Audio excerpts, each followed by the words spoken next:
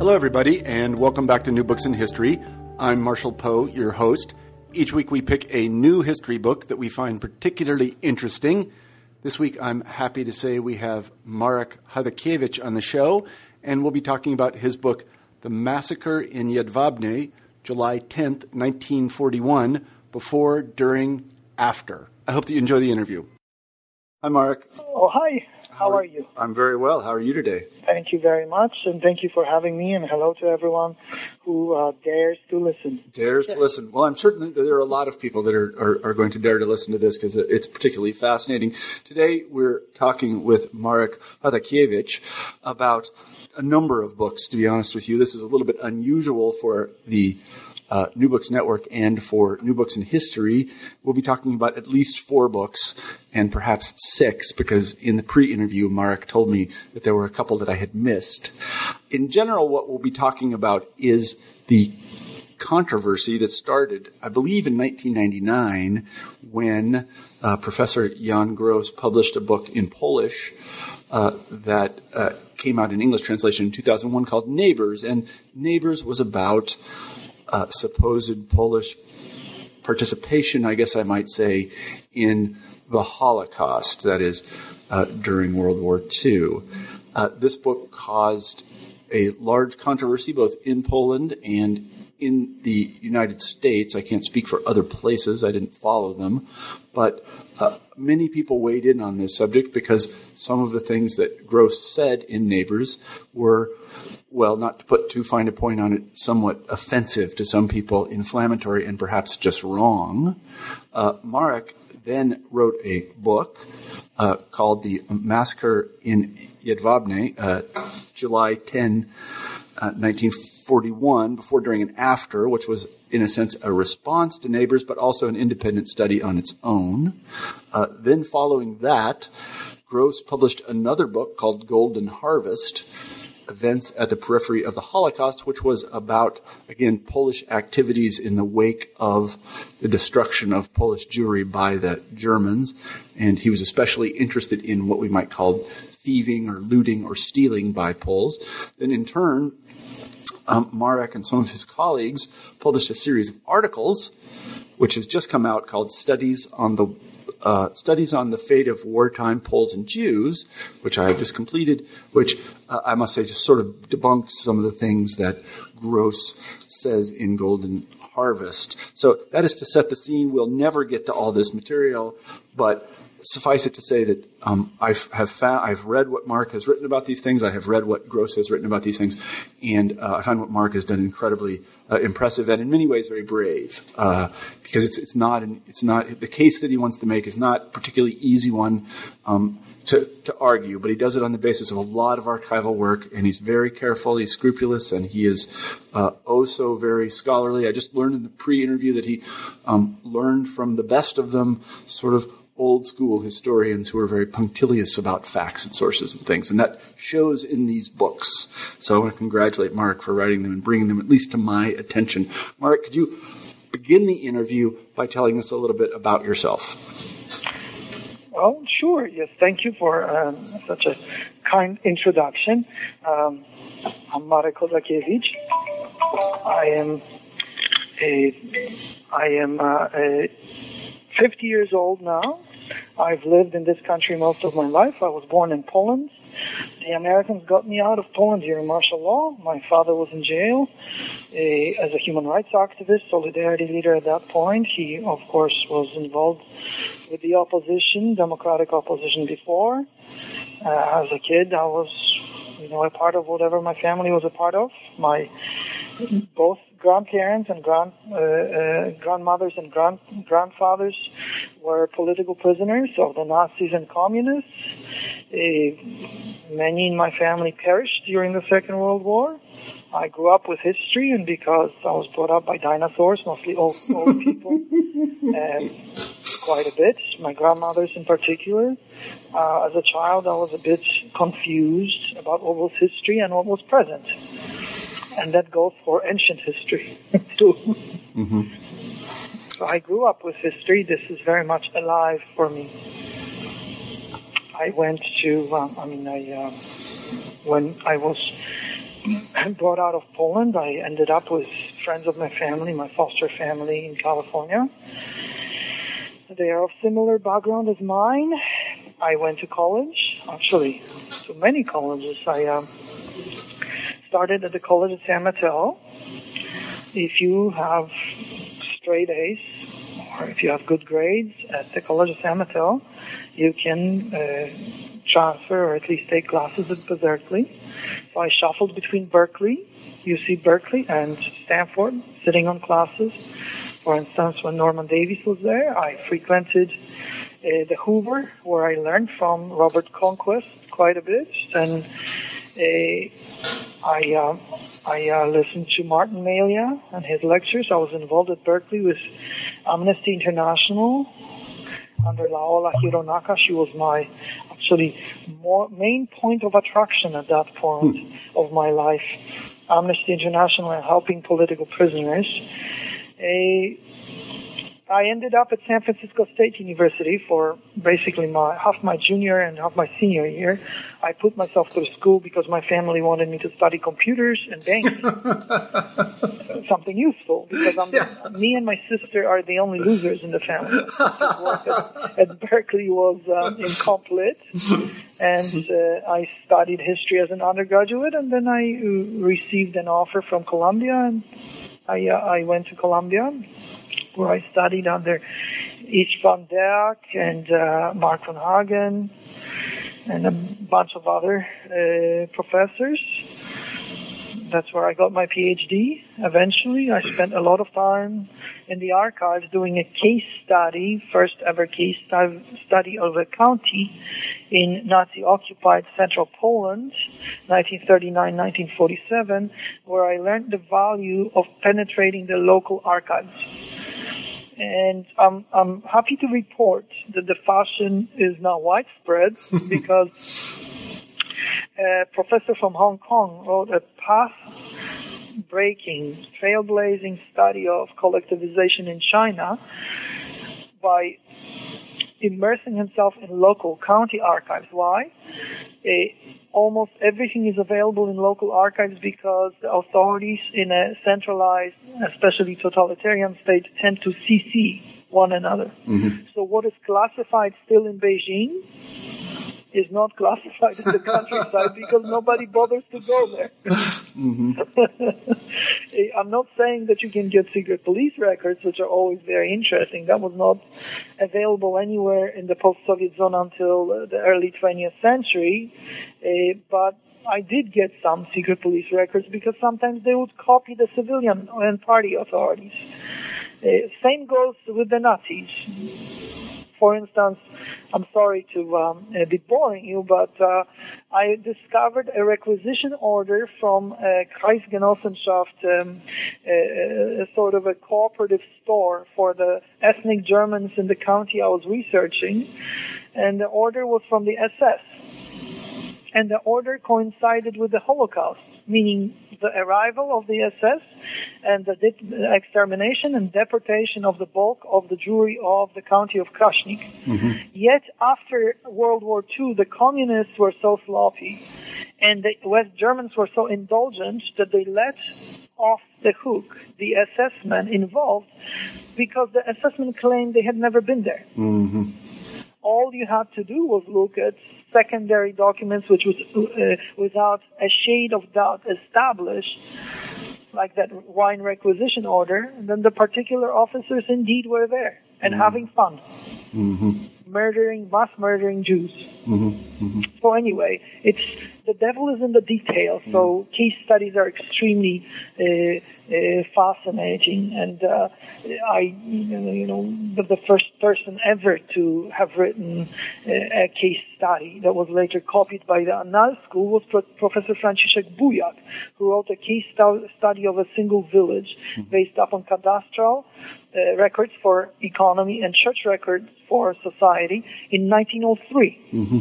And he was, I think he was a mentor to Marc Bloch and Lefebvre and others, who, of course, wrote about that in French. Mm-hmm. Professor Bujak made a big mistake because he wrote in Polish. Mm-hmm. So nobody knows about him. I don't consider that a mistake. But No, I'm just saying yes, that I see what the you mean. English language is Yeah. a lingua franca. If you write in English, then everybody reads you. That's true. There So, was a professor in Japan who published a case study of a village, I think basing himself on the methodology of Professor Bujak. I forgot, the village was Kamakura, I think. I forgot his name. I have it written down somewhere. And nobody knows about him because the book is in Japanese. yeah, right. So, could you do us the favor of telling us a little bit, first of all, setting the scene in the sense of telling us what you know about, in a kind of neutral way, about Gross and the publication of Neighbors, and then tell us why you wrote The Massacre in Jedwabne. Well, it started not with Gross, it started with my dissertation. As I was writing my dissertation, of course I was interested in sampling other counties. And there were no case studies to speak of and no methodology developed in Poland under the Soviet occupation for almost 50 years, because case studies is about particularizing and Marxism was about centralizing. So the Marxists were unable to develop a good methodology of a case study because particularities defy propaganda. So if everything is peculiar, everything is sui generis, or at least has very many features that are sui generis, then it flies in the face of official propaganda, which was purveyed as the history of World War II in Poland. For instance, the plight of the Jews almost disappeared from that history. So I was interested to sample some other geographic locations. This was in the mid-90s, and I discovered here and there various documents, for instance, underground articles about what happened in the wake of the Nazi invasion of the Soviet Union, or Hitler's attack on Stalin. And I discovered that in several localities that goes for underground documents. I discovered that in several localities, Nazis staged very similar ceremonies. Namely, they forced the Jewish population to dismantle the monuments of Lenin and Stalin, carry them to the Jewish cemetery, and kiss them and dance and pray to them and bury those monuments. It was so obviously stage managed, since there were independent reports from various areas of formerly Soviet-occupied Poland, and only some of those mocking ceremonies ended in massacres. Then I thought, well, this must have been some kind of an order from above for the Germans to do it, if it was the case everywhere. Also, I heard from some of the veterans, Polish underground veterans, and I found some underground reports that there were assassinations of collaborators. None of the documents were specific enough, but they were clear to me that most of the assassinations took place and retribution actions took place against communist collaborators took place in the countryside. If it was the countryside, the people involved had to be ethnic Poles or Ukrainians or maybe Belarusians, but not the Jewish population, which was in towns. Some Jews were targeted too, but they were overall a minority. Another dynamic I discovered while sampling was that the underground eschewed killing most of the collaborators, but instead preferred to humiliate them publicly by whipping them, on marching them with a chain on their neck around a little village or a little town. Because if you kill, first of all, it breeds resentment, and it breeds avengers who then side with another occupier against you for personal reasons. Second of all, if you kill a collaborator who was just a Joe Schmo in a kolkhoz, that means the village has to support his wife and 7 children. So chastising and beating, whipping, was deemed enough in most cases. But in a few cases, exceptional cases, the underground would kill an entire family of collaborators. And the evidence I discovered, and as I said, this was not a comprehensive study at that point, this was the mid-90s, suggested it did happen and mostly happened in the countryside, and neighbor killed neighbor, but they were mostly Christians. It was Christians who were targeted. Not only, then I saw that Jews were targeted. However, I further discovered that any time there is a breakdown of law and order, and there was when the Soviet authorities fled east, criminal elements emerge. Some of them draped themselves in patriotic flags, and they began robbing. But they rob, and they are not too interested at first in killing. However, if they can be convinced of impunity, occasionally they don't mind killing. But again, it's the property they are interested in, not the life. So if they can scare you away from your property, that's all they wanted to do. And that's how it was in eastern Poland in 1941. At least that was my preliminary conclusion. And I found an underground document about Polish Christian population staging a pogrom in Brześć, which the Soviets called Brest, and the Westerners called Brest-Litovsk. You see? It's Brześć. The Polish Christian population staged a pogrom when the Soviets were still defending the town. However, I know from Soviet sources that when the Soviet tankettes left the fortress and tried to meet the Nazi armies outside, they were set on fire by the locals. That means there weren't only pogroms, there were not only revenge actions against local collaborators, whatever ethnicity they were, but there was also fighting against the Soviets. So it was a mishmash. When the Germans captured or conquered those lands, their first objective was to restore order. So all the spontaneous violence that erupted in the wake of the German attack subsided as soon as the Germans could, punish, catch anybody with weapons, or establish a police outpost in those small towns. The Germans were not interested in anarchy and spontaneity. They were interested in order.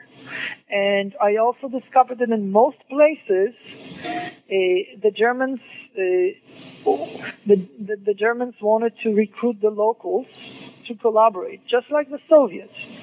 Except the Soviets, during their occupation, had either deported to the Gulag or exterminated much of the local elite. So those who were in place were not too trusting of the new occupier, and they really didn't come forth. However, there were ambitious people of second tier. In particular, you would be really emboldened if you could claim that you had some German blood. It didn't matter that your family had moved to Poland 300 years prior and you didn't know German and you were a Catholic, not a Lutheran. But if you could claim some German blood, that was sort of like having a proletarian pedigree under the Soviets.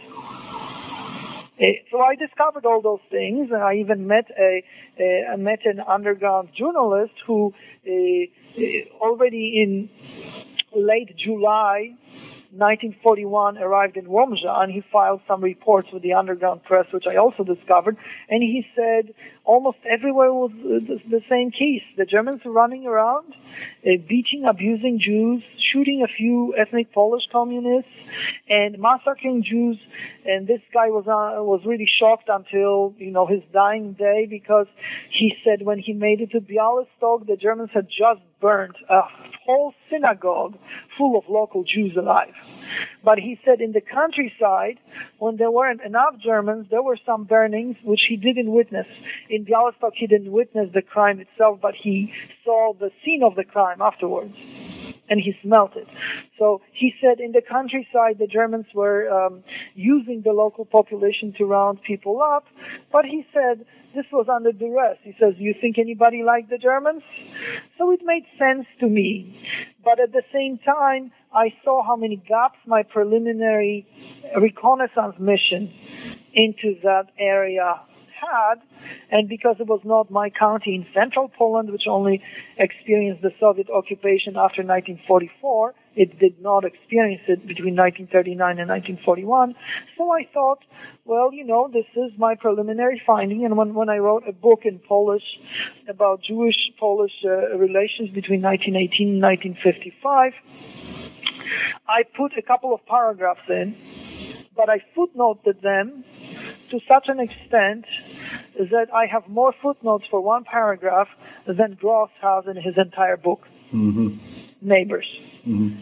And I always was taught by my masters that we have to check and cross-check all the evidence, in particular as far as the microstudy is concerned.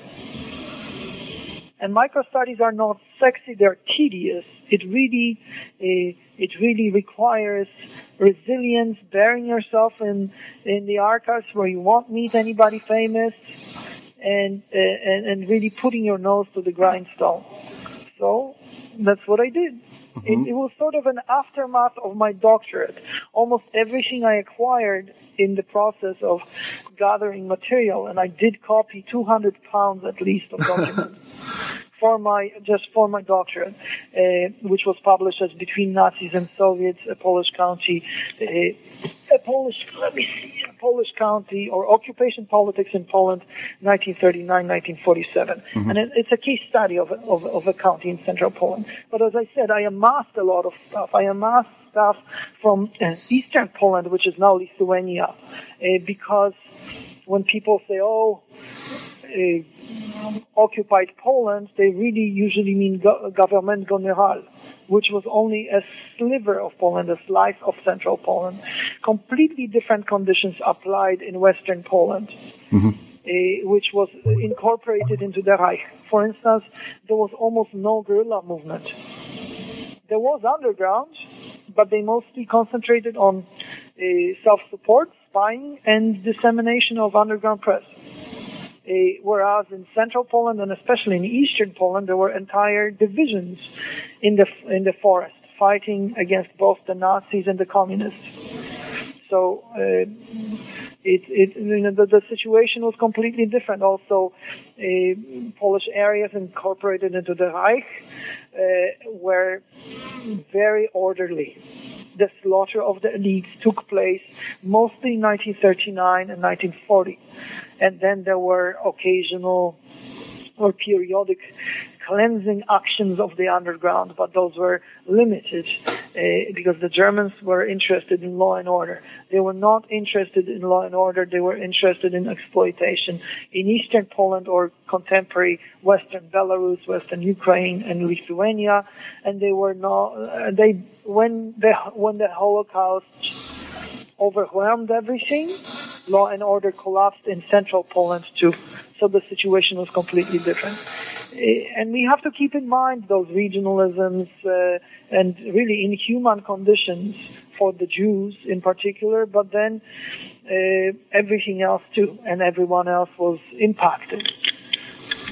Somebody asked me during my dissertation defense, one of the professors who was German, Volker Bergen, he said, well, how do you account for what Christopher Browning called ordinary men? German gendarmes from Hamburg or somewhere, because the ordinary men also visited my county. And I think they did much more damage than Christopher Browning described.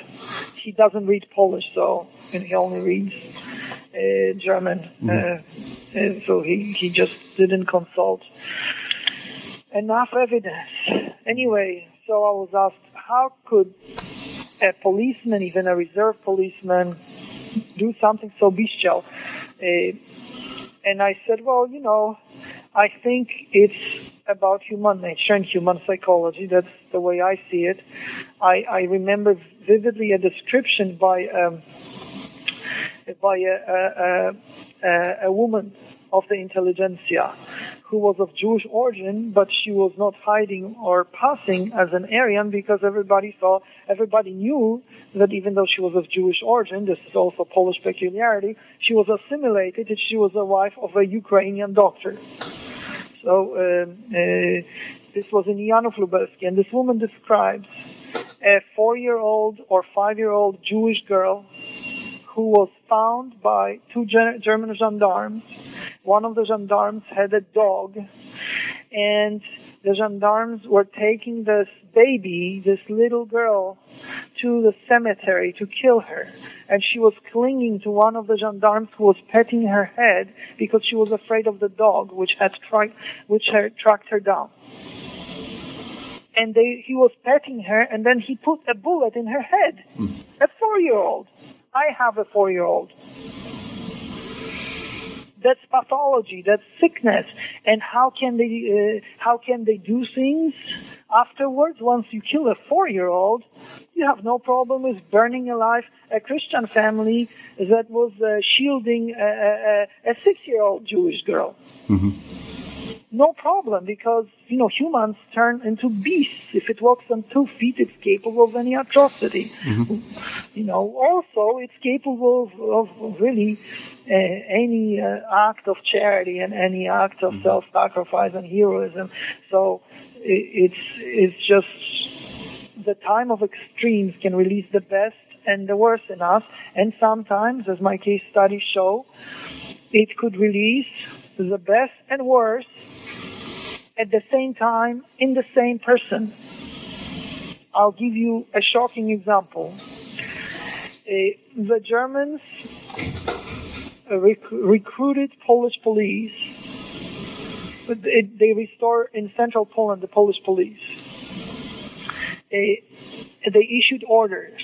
If a policeman doesn't turn himself in to report for service, he will be shot and his family repressed. And they weren't joking. So most policemen turned themselves in. They didn't go underground. The policemen who found themselves in the Soviet zone were simply murdered. They were shot. In central Poland, not in western Poland, they were either shot or sent to concentration camps. But in central Poland, the Germans reassembled the Polish police force as collaborators. So imagine a situation where an entire village, hid a Jewish tailor. He rotated in that village from household to household, and he would sew for the peasants. And he lived there for, a year or so. A posse of Polish Christians, peasants from another village, heard about him, and because they hated the villagers from the village that was shielding him, went looking for the guy. The guy got spooked. Instead of staying put and hidden, he ran away from his hiding place, so the posse, the thugs, intercepted him. And they turned him in to the Polish police sergeant, who was the head of the post in the nearby little town called Modliborzyce. So, by law, the officer had to pay the posse, the thugs, 2 kilograms or 4 pounds of sugar as bounty. By law, he was supposed to have interrogated the Jewish man to find out who was hiding him. And the Jewish man was scared, and he thought if he released the names, if he confessed the names of people who had helped him, he would be spared. Now there were no Germans, and the Germans around, and the Germans told the sergeant to bring over the phone the Jewish man to the main town, Krasnik, which was several miles away. So the policeman shot the Jewish man on the way, so the fugitives would not snitch on those who had helped him because there was a mandatory death sentence in my county. I have orders, German orders, printed. A mandatory death sentence to anybody who helped the Jew in any way and his neighbors. That means the entire village would have been slaughtered. And to boot, the policeman was also a member of the Polish underground. Had he not been in the underground, he would have just taken the Jewish man to Krasnik. The Germans would have interrogated him, and they would have arrived to punish the village. Those were the choices, unbelievable choices, that one faced. And everybody who talks big about saving Jews, well, I really wouldn't like to have to wait for a situation like this when human life was so cheap and penalties were so draconian, to see who would stand the test of life. Mm-hmm. Mm-hmm. In my family, we have no problems with it. But normal human beings, yes, I'm an elitist, blah, blah, blah. Normal human beings have no idea what it means, especially from the safety of ivory tower. Mm-hmm. Mm-hmm. How many of us have taken a homeless in, or even have worked in a soup kitchen? You know, fugitives stink. They're also paranoid, whether they are Christian, Jewish, or anything else. And then if you're punished with death, do you have children? You do. Can you look me in the eye and say you would risk your children's life for strangers? Anyway, that's what I was discovering. I mean, I had heard various stories when I was a child, but a child doesn't understand. The child is simply taught what is right and what is wrong. And it's right to help others. At the same time, it's wrong to kill. But is it a crime to be scared for your family? Those are incredible dilemmas. Mm-hmm. Yeah. Anyway. So could you tell us, I guess, two things. One is, what does Jan Gross say happened, in brief, in Jedwabne on July 10th, 1941, and what do you say happened? Well, Jan Tomasz Gross says that the Christian half of the town jumped the Jewish half of the town, despoiled them, beat them, abused them, and then burned them alive in a barn. He also said, I think, 1,200 people. And, well, there was first that giveaway. The barn was supposed to have belonged to a small holder. Unless this was a barn of the Count Zamoyski who had 200,000 acres, it wouldn't have fit more than, 150 people. 1,200 is, a small-sized stadium audience. So I say that there was a hiatus of violence. There was some violence, including anti-Jewish violence, but also anti-Christian violence. Those who were considered Soviet collaborators or suspected of Soviet collaboration were targeted initially after the Germans moved east. But then there was silence and quiet. And suddenly Jedwabne blew up on July 10th, almost 2 weeks after the German arrival. More than 2 weeks. What am I saying? More than 2 weeks. Why wait so long? When the passion is hot and burning, I could understand the local population committing atrocity, even to the extent that was described by Jan Tomasz Gross. But no, they all waited till July 10th to do it in a very orderly and organized fashion. This was orchestrated and engineered by a small German commando, which went from town to town, organizing, supervising, cajoling, and rounding up people to participate. Remember that every criminal enterprise loved to have co-conspirators, even those who were unwilling. It's like that kid who didn't tell who broke the window while playing baseball, and it was really one a rotten kid on the block. But if nobody talks, everyone's involved. If you played baseball, you were involved in some way. you see. So I try to look and research the dynamics of the crime. It was nearly impossible to discern certain things because people were so tainted by the media and by partisanship and bitterness. I try to recreate the dynamics of the crime. For instance, one of the people who helped me was Professor Jan Mor-Jankowski. Jan Mor-Jankowski was a medical scientific advisor to the Prime Minister of Israel, Golda Meir.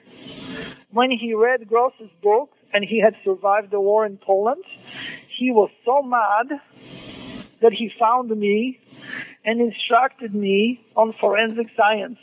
So I had to go to Jedwabne with a stopwatch, and he said, don't talk to anybody. They're all stupid now. They will only tell you that they either love Gross or hate Gross. And this is not about Gross. It's about commemorating the victims.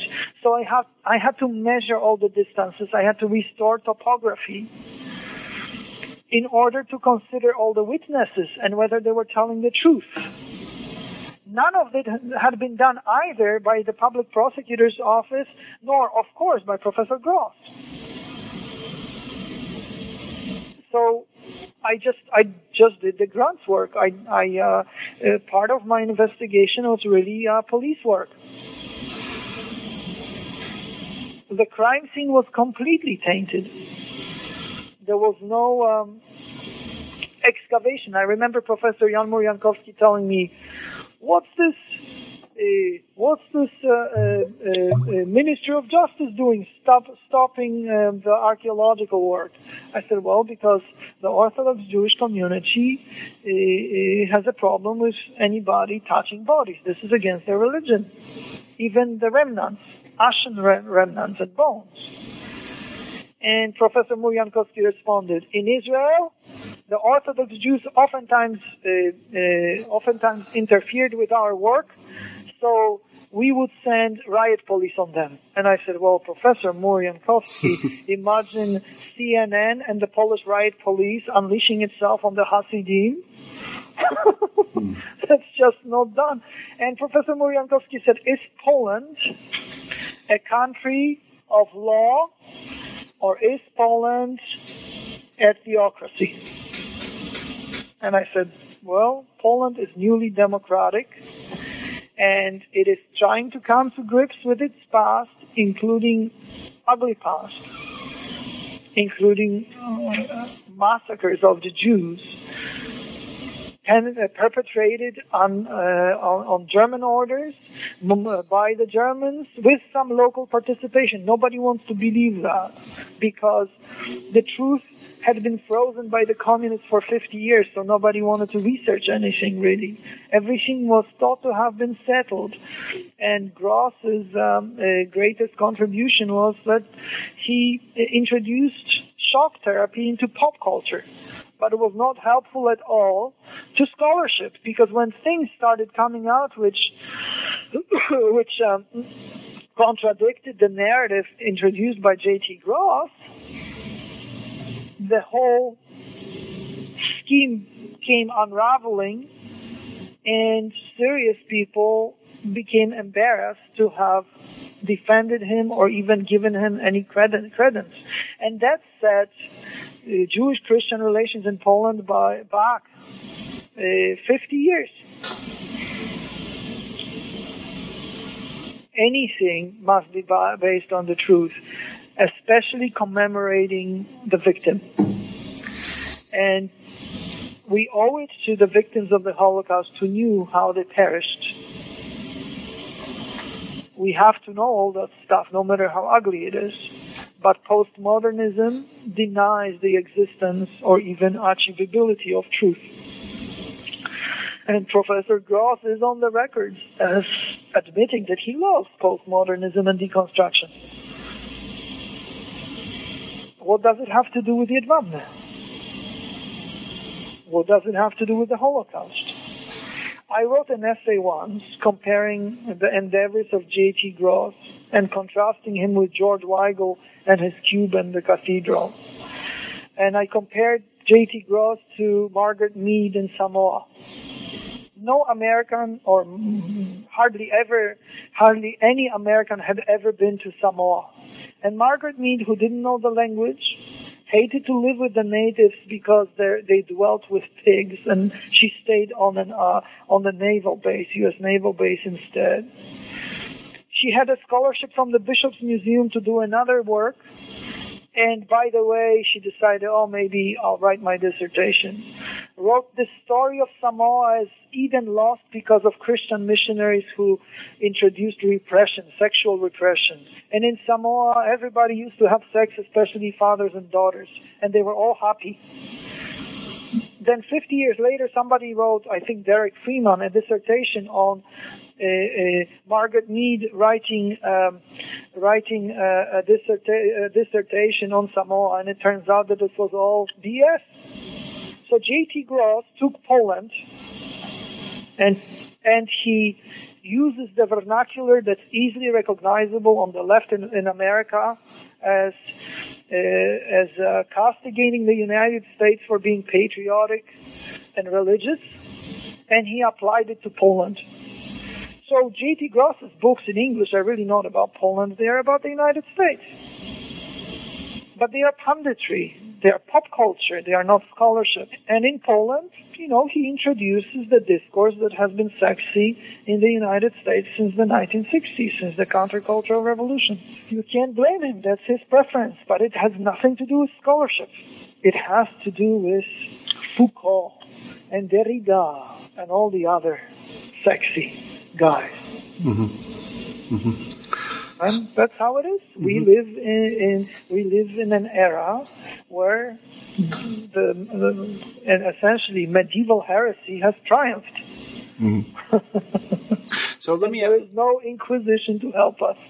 Yeah, let me ask you a difficult question, and it is this: you say, and Gross says, and most people who've looked at the records say that there was some Polish participation in the Jedwabne massacre and other massacres that, as you point out in your book, are similar. Yes. How do we explain that participation? What did the Poles who participated in those massacres understand that they were doing? Why did they do what they did? Well, there are several groups. There were several groups involved. Maybe I'll give you a generic example. When the Nazis were rounding up Jews in the Warsaw Ghetto, they had the following forces at their disposal. The gendarmerie, German police, the SS auxiliaries, who are Ukrainians and Latvians, a few Polish police whom they put outside of the ghetto walls and gates so nobody would escape, and the Jewish ghetto police. And they told Jewish policemen, who were the majority of the force in the ghetto, you don't bring, say, 12 Jews a day, you go to the gas yourselves. This is compellence. I'm not excusing those Jewish policemen who caught other Jews, and you can see a skewed vision of it in The Pianist. Of course, the movie is mendacious because the Germans are shown and their ethnic Latvian and Ukrainian auxiliaries as doing all the work. The Germans were too lazy. They made the Jews do it. So Jewish policemen who are depicted in the movie as being a part of the cordon were really involved in rounding up other Jews. So here's one category, those who are compelled. Those who are compelled and those who don't flee because they are scared. And among those who are compelled, some at least liked to have power. It's perverse, but it's inexplicably human. They love to have power. So in Jedwabne you had those categories. Everybody was ordered to show up at the marketplace. And all the Christians. Well, those who were smart went into hiding. The rest came, whether out of curiosity or fear, mostly fear.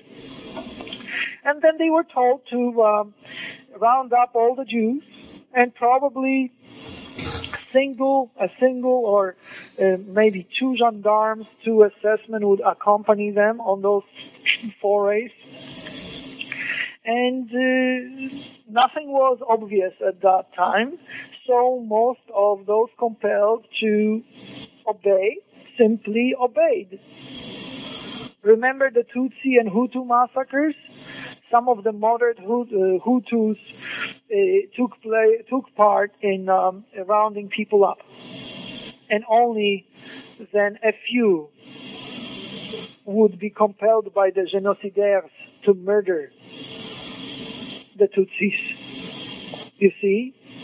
Some of them balked and were murdered themselves. This was not the case here.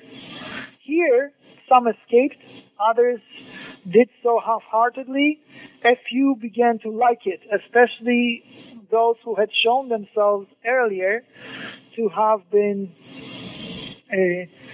involved in various criminal and violent activities. It gives you power. You're invincible.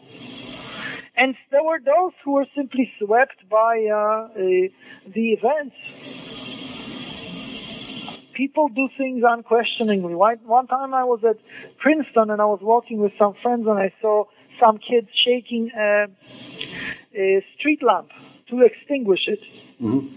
And it took me about a minute to react because my brain was I said, what the hell are they doing? A minute.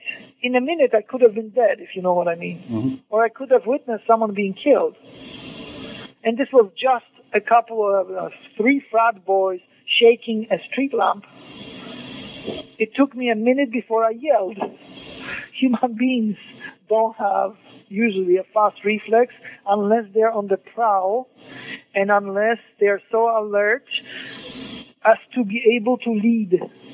And the trick under the Nazi occupation was to blend in. If I am compelled to be a part of the crowd with sticks guarding Jews and rounding them up, I must neither be too fast nor too slow.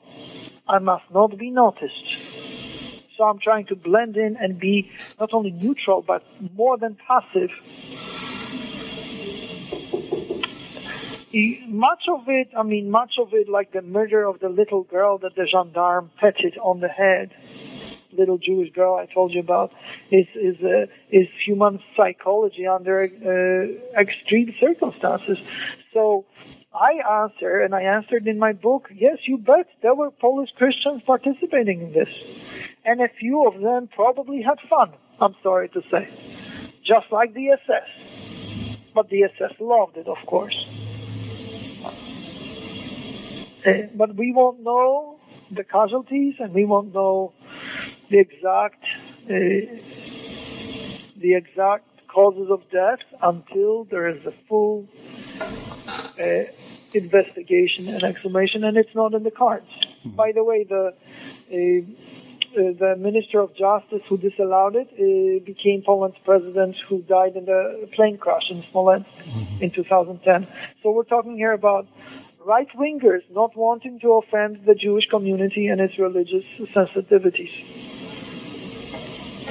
Mm-hmm. So if we It's really gory. Everything we're talking about is gory and is disgusting. And my family sometimes and my friends would say, why do you even bother? This is America's popular culture. Everybody knows, at least since that show Shoah in the 1970s, then the Poles helped the Germans and the Germans don't exist anymore. It's the Nazis. So why do you always insist on digging in this? This only antagonizes people. You won't get a job, blah, blah, blah. But I don't care. I'm curious. I would like to know what happened. Mm-hmm. Mm-hmm. And I'm very sorry about any of this. I'm very sorry nobody took care of Lenin and nobody took care of Hitler. Mm-hmm. I'm very sorry Bolsheviks happened, and I'm very sorry that the Nazis happened. Mm-hmm. So if we could jump forward just a little bit to what I understand is Gross's next installment, and that is Golden Harvest. Well, the next installment was my book called After the Holocaust, Polish-Jewish conflict in the wake of World War II, and Gross responded with Fear, which was about the same period. Mm-hmm. And again, we got more deconstruction and psychobabble. And then the third installment was the Golden Harvest. Mm-hmm. And so we responded with Golden Harvest or Hearts of Gold. Mm-hmm, mm-hmm. So let me just say a few words about Golden Harvest. The book is, apparently he was invited to write it, he says in the introduction, and it was in a series of books that was designed to use a single historical artifact, in this case a photograph, to epitomize an era or an event.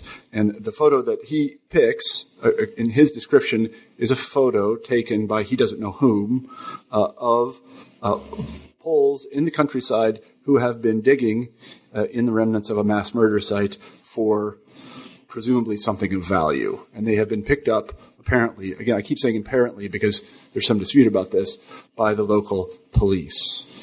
Well, even Gross's friends in Poland's main leftist newspaper, the Electoral Gazette, Gazeta Wyborcza, have now agreed that this is not a picture that Gross thought it was. So it's not even from Treblinka. Poland was a battlefield, and for a few years after World War II, the authorities went around enlisting people to exhume mass graves and moving the bodies into proper burial sites. It went on all over Poland. We don't know whether this picture was taken at a concentration camp or some mass execution site. We don't know it. We simply don't know. It's been established that no topographical feature matches anything around Treblinka. That much we know. And further, that picture was shown all over the neighborhood of where the camp was, and nobody recognizes his relatives. Nobody recognizes anybody on that picture. That means it was not from that locality,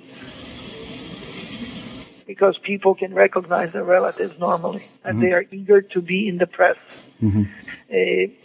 So the picture is inadequate. However, there was, and there is, always a human quest for treasure, and indeed during and after the war in Poland, right now if you go to the site of the former Battle of Stalingrad, two groups clash. One group which digs out dead soldiers and tries to bury them with honor, including Germans, collecting the dog tags, and another group, the so-called grave robbers, they're just looking for money or gold or something. So it is a common occurrence, and this obviously does not excuse any grave robbers, but it puts everything in the proper context. So in Poland, you had people who robbed graves, including they looked for Jewish gold, so to speak. Around Treblinka, so it happened that the greatest perpetrators were Red Army soldiers who used dynamite to blow up Jewish graves and look for gold. Incidentally, the Polish anti-communist underground that used to be anti-Nazi and then switched to fighting the communists punished civilian grave robbers because they thought it was unchristian and demoralizing and bestial. So the underground would go after grave robbers and beat them, beat the bejesus out of them publicly, because the underground thought that only Nazis and communists were beasts, and the population should observe Catholic ways. So much for Golden Harvest. Mm-hmm. And so you respond with a book of studies on the fate of wartime Poles and Jews. And maybe you could talk a little bit about how you put that together and what its main findings were. Well, all the participants or all the contributors to the volumes work on certain topics regarding World War II and its aftermath.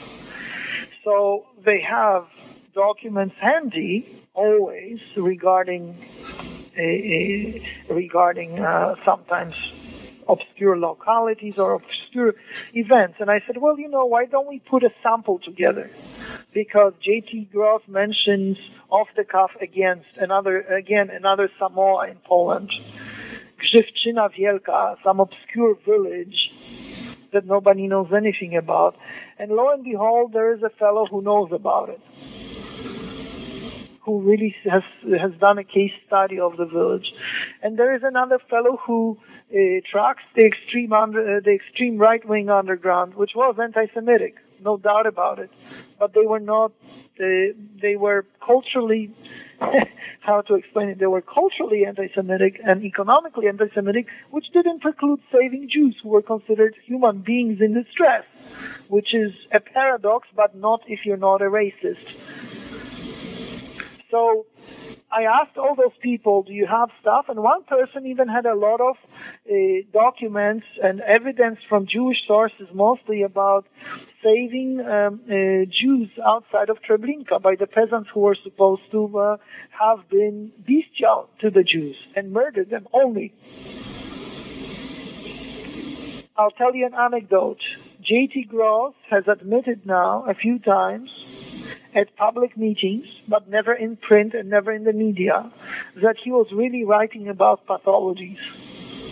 And he was writing about pathologies, as in lower depth, a pathological fringe of the Polish society, then he's right on the bottom. But he tries to project his pathological fantasies onto the society at large. And there is no society like this. This is precisely what the what the Nazis ascribed to the Jews. That all Jews were evil and pathological. That's what J.T. Gross reverses anti-Semitic propaganda and makes it anti-Polish Christian. And that's, and as Bill Buckley said, anti-Catholicism is the anti-Semitism of American liberal intellectuals. That's the last prejudice that can fly in academia. So J.T. Gross has no detractors. He only has the amen corner. Mm-hmm. So let me ask you this. We're about out of time. This is fascinating, and I could ask many more questions. But I will admit before I ask the question that it really has nothing to do with the case at hand. But do you know Gross? Yes. Oh, yes, he was even going to sit on my dissertation, but I think he got mad and didn't sit on my dissertation. He didn't read it. I even talked to him about it, but he used to come to our bank in San Francisco, Polish American Federal Credit Union, Redwood City, when he was researching at that's my family started it in California. When he was researching at the Hoover, he would come and talk about what emigres talk about, and he was quite normal. But he was an obscure, unsexy academic. Now he's cutting edge sexy, whatever that means in postmodernism. Mm-hmm. Mm-hmm. Have you looked at the reviews of Golden Harvest? I haven't. Was it well received? No, it died. There was one rather pedestrian review in Great Britain, and there was a blurb or a shill in the New Yorker, just very brief. It died. I think the novelty has worn off, and people who embrace J.T. Gross, whether Christians or Jews, in Poland and here, are becoming a bit embarrassed. Mm-hmm. His star has waned. Well, I can tell you an anecdote about it. Some Jewish leaders came to the leadership of my graduate school and expressed their concerns about me. And then they were told, well, have you read his book? And because the person who was talking to them is very trustworthy and admired by those leaders, they said no. And a couple of them read the books, and they said, my books? And they said, well, okay, now we see it. It's a misunderstanding. Mm-hmm. But except nobody reads my books. Now you've read it, I'm very shocked. I read your books. I read them, and I enjoyed them very much, and I hope other people read them. I'll tell this anecdote, and it's true that, I happened on your work just by accident. Thank God for libraries and browsing, because I was looking for Neighbors, and I found Neighbors, and your book was right next to it. And I said, well, I'll just pick up that one too. Well, that's amazing and unusual. Well, I don't think it's that terribly unusual, people who browse through libraries. But let me ask one more question. I promised I wouldn't ask another one. But it seems to me that a lot of the work that local historians, such as yourself, especially local historians in wartime Poland, that their work would be of great interest to Yad Vashem. Are you asked to consult with them, or because you must uncover people who are among the righteous and are not recognized? No, so I was a presidential nominee on the U.S. Holocaust Memorial Museum's Council, the U.S. Holocaust Memorial Museum, and for 5 years. But I just attended the meetings, basically, and nobody was interested in the museum either, or in Yad Vashem. But take heart. Yad Vashem has belatedly recognized the Jewish Military Union as a serious player during the Warsaw Ghetto Uprising. Do you know why? It's taken them 70 years almost. Because those were right-wing Jews. They were the Beitarim, the Jewish military organization, so nobody knows anything about them. And the stereotype has it that the Jews all have to be left-wingers. And that's just insane. The Jewish community enjoys pluralism as any other community in the world. But yet the discourse is that everybody had to be a socialist or a leftist Zionist. No, these guys were, the Beitarim. They were, in fact, their direct line successor is the Likud.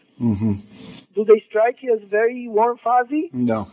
No, they were the fiercest fighters, but they were also anti-communist, not only anti-Nazi. They hated the Nazis, of course, but they hated the communists too. And before World War II, they used to beat communists up who penetrated the Jewish community. So they are not exactly kosher with the mainstream Yad Vashem and U.S. Holocaust Memorial Museum liberal crowd. How do you deal with that? I should say, once they come to grips with the Jewish Military Union, maybe somewhere along the way they'll pick me up. Yeah, I should say we have ventured off a little bit into the realm of politics, and I can see how we did that, and it's appropriate. But the thing I want to say to the readers of these books, or the potential readers of studies on the fate of wartime Poles and Jews, and then the Massacre at Jedwabne, and then the third book, I don't recall the name of it. What was it, Mark? After the Holocaust. After the Holocaust. Is that Polish these books... Jewish conflict in the wake of World War II. Yes, these books are incredibly meticulously researched, and they are... Thank you. They are as objective as I think one can be in a situation such as this. They really try to tell you what happened. And, I have read a lot about Central Europe, let's say that, in the mid-20th century and the things that went on there. And I've read especially a lot about the Holocaust. And I was beginning to think that it was hard to say anything new. And and Marek's work has completely disabused me of this. That there are oceans of things to be found out about how it transpired and who was involved and why it happened and all of these things. I mean, the lack of local studies, for example. I had never read a local studies, because I was introduced into Holocaust literature by, Lucy Davidovitz and Raoul Hilberg. Raoul Hilberg, the great Raoul Hilberg, supported my work on Jedwabne. I forgot to tell you. So these were the books that I read, and they are overviews. They are big overviews. And in the case of Hilberg, he relies on captured German documents that were brought to the United States, and that's a fine thing. He said he's on the record as saying that he said, I've read millions of pages of German documents. There is nothing about the Polish participation in the Holocaust. He said the French, the Belgians, the Dutch, the Danish, the Norwegians, the Estonians, the Latvians, the Lithuanians, Ukrainians, Belarusians, the Croatians, Romanians, Hungarians, Bulgarians, everybody, he says, but not the Poles. That's Raoul Hilberg. He was the ultimate empiricist, and I respected him. Oh, by the way, when you look at J.T. Gross, think about Goldhagen Jr. Yeah. Because that's what J.T. Gross did in Poland and here in the United States. Very Goldhagenian. So it was not even innovative within the American context.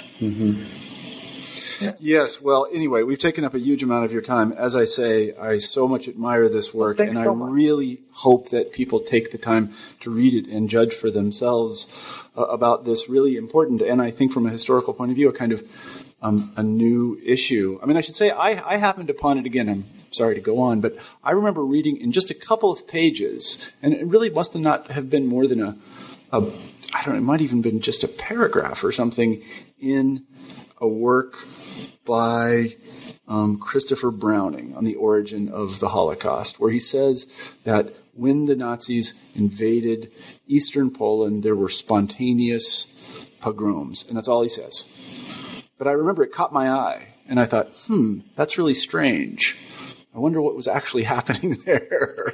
I mean, the book is about many other things. Because there was an anti-communist rising, which was unconnected to anything Nazi, but then the communists ran away. All the connected collaborators split, and the helpless and defenseless state.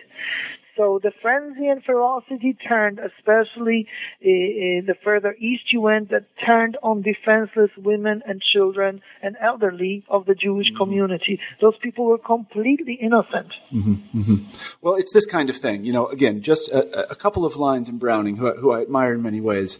It just caught my eye, and then to find these books that explain exactly what was going on it was very eye-opening to me. Anyway, I've gone on enough about you. You're invited to Thanksgiving at my house. Oh, thank you very much. I'll take you up on it if you can put up with my 4-year-old. Yeah, well, I have 2 young ones of my own, so they can fight it out. So anyway, Marek, I want to thank you very much for being on the show. We have a traditional final question on New Books in History, and that is, what are you working on now? What is your current project? I am working on, of course, a couple of things at once, more than a couple of things at once. I'm doing Stalin's Underground in Poland, which is Polish Workers' Party, Polish Communist Party. I'm beginning to put together a new book on it. However, my newest book will be out, should have been out on the 30th of September, but it will be out within 2 weeks. It's called Intermarium, the lands between the Black and Baltic Seas. The publisher is Transactions. The late Irving Horowitz was, as very many ancient ones, was a great supporter of my work, so he even gave me a blurb, which I now understand is a great distinction, because he refused, as a custom, to blurb anyone, for he said that then everybody would ask him for a blurb. Now he's dead, and I think I'm the only one he blurbed, and I was the last one blurb. So anyway, but his wife preserved it, Mary Curtis, and the publisher even wrote me a letter. Are we sure we have a blurb from Dr. Horowitz? Yeah. And his wife responded, oh, yes, we do. Well, congratulations on that. Thank you very much. Yeah. Intermarium. Okay, well, we'll look for that. Today we've been talking with Marek Chodakiewicz about several of his books. One was The Massacre in Jedwabne, July 10th, 1941, before, during, and after, and then studies on the fate of wartime Poles and Jews. Mark, thanks so much for being on the show. Well, thank you very much for having me. Thank you for listening, too. Absolutely. Thank you. All right, bye-bye. You've been listening to an interview with Marek Chodakiewicz about his book, The Massacre in Jedwabne, July 10th, 1941, before, during, after. I'm Marshall Poe, the host of New Books in History. I hope you have a great week.